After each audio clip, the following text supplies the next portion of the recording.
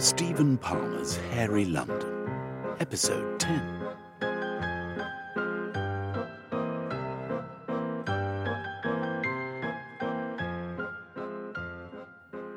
Valentina led Cherami up to the attic of her house, which she converted so that the roof and upper sections of the walls were like the glass house at Kew, with all of the sky and much of nearby London visible.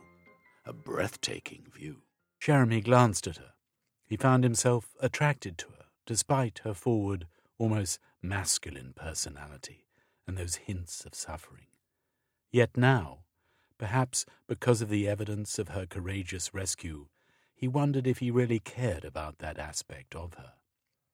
Yes, she was an active woman, daredevil possibly, but why shouldn't a woman be more like a man? And then he saw an object that he thought he recognized. "What is this place?" he asked in a hushed voice. "My lunar laboratory," she replied. "Then you are a lunar noble?" "Only a minor one." Cherami walked towards the object. "You know it, don't you?" she whispered, joining him. Damn, yes. It was a small selenograph, not unlike the one he'd retrieved from the Temple of Azure Lik in far northern Indu. "But wait, Valentina. The Royal Institute holds the Raja's selenograph atop its roof. I service it once a year. I know it's functional. We could use this selenograph to communicate with them." "I did not know about that," she replied. "Yes, let us speak with thither too."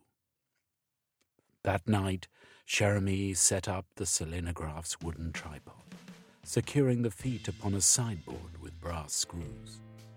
On the tripod seat, he placed a frame made of thin slats of oak, screwed together with copper pins, and into this frame he placed the moon disk itself, a foot in diameter and glowing yellow. He then checked the rotational movement of the frame. The moon disk turned with it. Then he placed a thin lens of glass in front of the disk, a fragile object slightly larger than the disk that fitted into slots. With a graduated wooden strip, he checked the distance between lens and disk, and then with a plumb line, he checked vertically. Finally, he connected the moon disk to a box on the frame using moonflower stem strings, which he unwrapped off the dowel that held them. He was ready. He knew the direction of the Institute.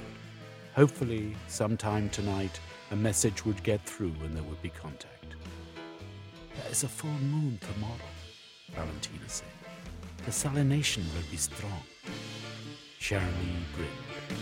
The joy of selenography was that it did not work in straight lines.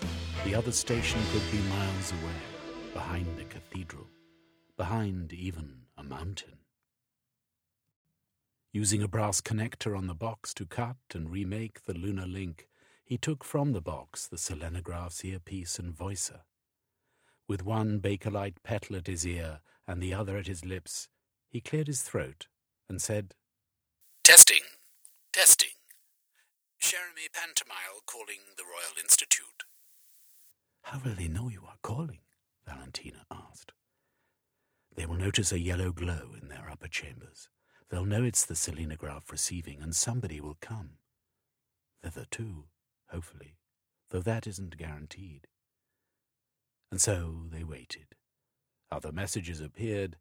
Since selenography was not limited by straight lines or one-to-one contact, he had sent out his query as a ripple in the selenate aura. He heard, "Decent of you to find me a whole jar of Balinese oysters," and "Will you tell that wretched chimney sweep to stop making eyes at my wife?"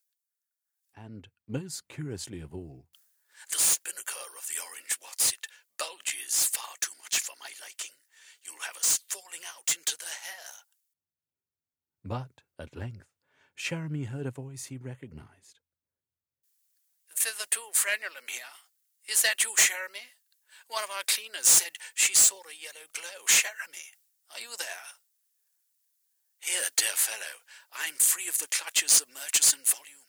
I'm with Valentina Moondust, very close to the Thames in her house. Is there aught we can do to assist the Institute? Indeed there is. I have news for you.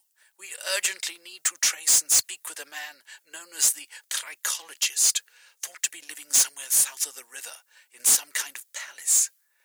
That is exactly the sort of mission a chap like you is good for. Take your selenograph and deliver it to him. Then everybody at the Institute who wants to speak with him will be able to. Who is he? Don't know exactly, but all our men in the field have been hearing rumours about him. We think he may be connected with the hairiness. Righto. Keep your eyes on the Raja's selenograph. Over and out. Valentina nodded. So, we have our mission. Yes, he agreed. And you were the one who facilitated it. Well done. She batted her eyelashes at him and said, You flatter me, Jeremy. He grinned. Gosh, he liked this woman. But I have another secret, she said. Now I am here, I have to access certain items my family bought from our lunar home when they repaired to London. The most important of which is the Selenowiz. The what? It will be easier to show you. Valentina led him downstairs to the rear of the house, where a conservatory stood. Standing at one side was a vehicle composed of a great glass sphere 6 feet in diameter, covered with a tracery of iron that supported it. A hinged gull-wing door had been cut into one side. This sphere lay upon a black metal framework that itself stood on 4 rubber tires. Jeremy said, This vehicle will never forge a path through the hair. She laughed. But you don't know how it operates. There came a twinkle to her eyes. You see, the tires are to support it at rest. A Selenowiz flies. Jeremy nodded. Of course. Midnight had come and gone. With Valentina in her bedroom, Jeremy wrapped himself in a mohair blouson and slept on a couch downstairs. They spent the next day preparing provisions and equipment for their expedition, until, as evening fell, they partook of cheese nudges and poltroon soufflé in the conservatory, a final supper before they departed. Jeremy put a hamper into the Selenowiz boot, ensuring there was plenty of wine in it. Then Valentina opened the conservatory door and pushed the Selenowiz outside. She closed and locked the door, placed the key on a chain between her breasts, then sat beside Jeremy inside the glass globe, pulling down the gull-wing door so that its shutting mechanism clicked. Now what? Jeremy asked. We wait for the moon to rise. Because it is full, the power of the Selenowiz will be maximized. We can fly perhaps 15 or 20 miles before the moths in the engine tire. How long to wait? A few minutes. Jeremy felt a hint of discomfort at being in such intimate proximity to Valentina.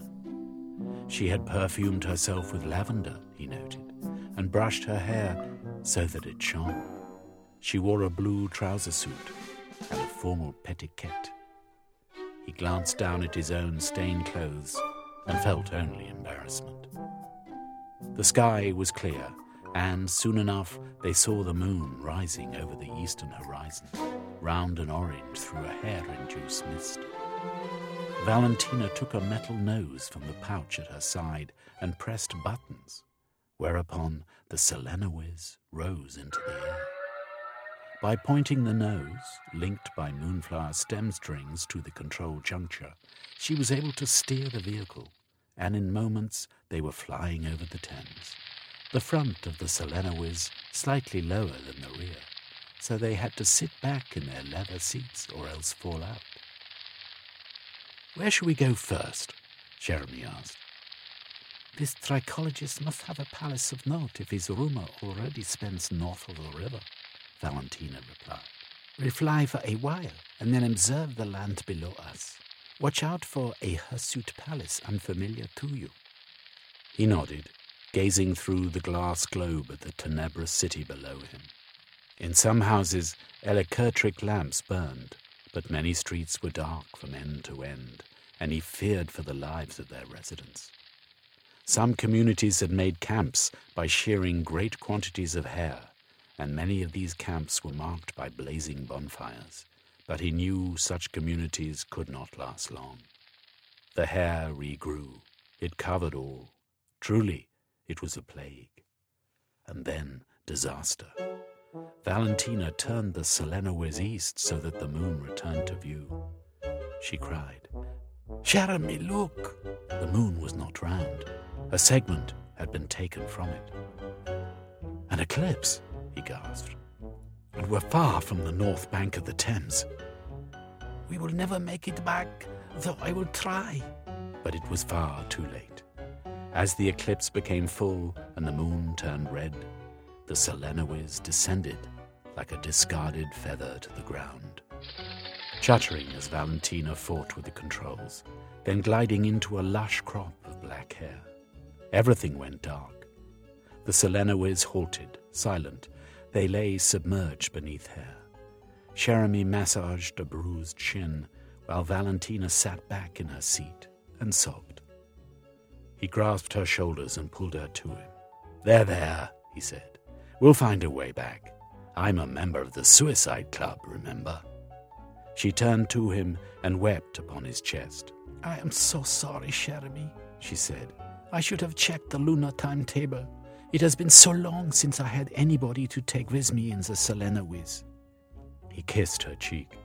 "My dear," he said, "I'll expend every effort to save you, to save us, from any unpleasant fate that might lie ahead. With me at your side."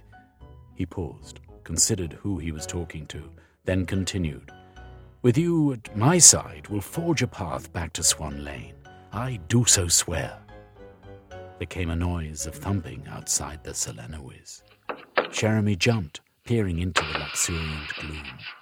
Pale lamps like frosted lanterns inside the globe gave some illumination, but he could make nothing out beyond the edge of the vehicle. Then the thumps returned, louder, and the hair moved outside. Faces, dark faces, bald, sweaty, with round white eyes, grinning people holding tribal weapons. "I believe the natives have located us," he said. Velveen was horrified by the cruelty he'd witnessed at the Pentonville Road building. Cruelty the like of which he had not known existed. Though he knew nothing about children, an unexpected feeling inside him, that he thought must be sympathy, welled up. He could not control this feeling, and he found himself weeping, not for himself, as he had in Highgate Cemetery, but for the boy Tycho. He wandered along the road to King's Cross railway station, pulling the clay figure behind him, forlorn, tired and bruised. The smell of chocolate emanating from the station perked him up, and he realized he was hungry. Outside the entrance he saw a number of people holding placards with curious legends upon them. "Ban the hair," and "Equal rights for us and them," and, most curiously of all, "If you can read this, you're educated." One of the men grunted at him and tossed over a printed newspaper, which Velveen opened to scan the front page. Marxist-Leninist Times, emergency edition. London aristocracy spreads hairy lie. From our Russian correspondent. The parasitic upper classes of London town yesterday night spread a great hairy blanket across us all, destroying the mobility of the working classes in a foul move that Engels himself could have predicted in the condition of the working classes in England. Today, every street in London town, every alley and passage is choked with hair that the aristocracy can avoid because they have Archimedean floating systems, which only they can afford. Fight the reactionaries! Brothers and sisters, unite! Many people who must go through the conditions of their lives go to work every day, cannot today go to work today. The government is to launch an inquiry, but who will write it? And to who will they report? The landed gentry who rule us from Downing Street, of course. The London aristocracy have spread a hairy lie. Velveen glanced up at the slender, pale and unshaven man who had thrown him the rag. "Who are you, if I might ask?" The man scowled at him. "More to the point, Gov, who are you?" Velveen glanced down at himself, aware that his attire marked him out as a man not of the working classes, although his clothes were filthy and tattered. Moderating his accent as best he could, he said, "I just heard a man whipping a little boy in the Johnny Cab down Pentonville Road." "Yes, they do that, the people who rule us. You only just noticed. What's your name, Gov?" "Velveen. Orchard. I'm a sculptor." "A destitute sculptor." He glanced at the clay figure on the trolley behind him. "This is my latest work."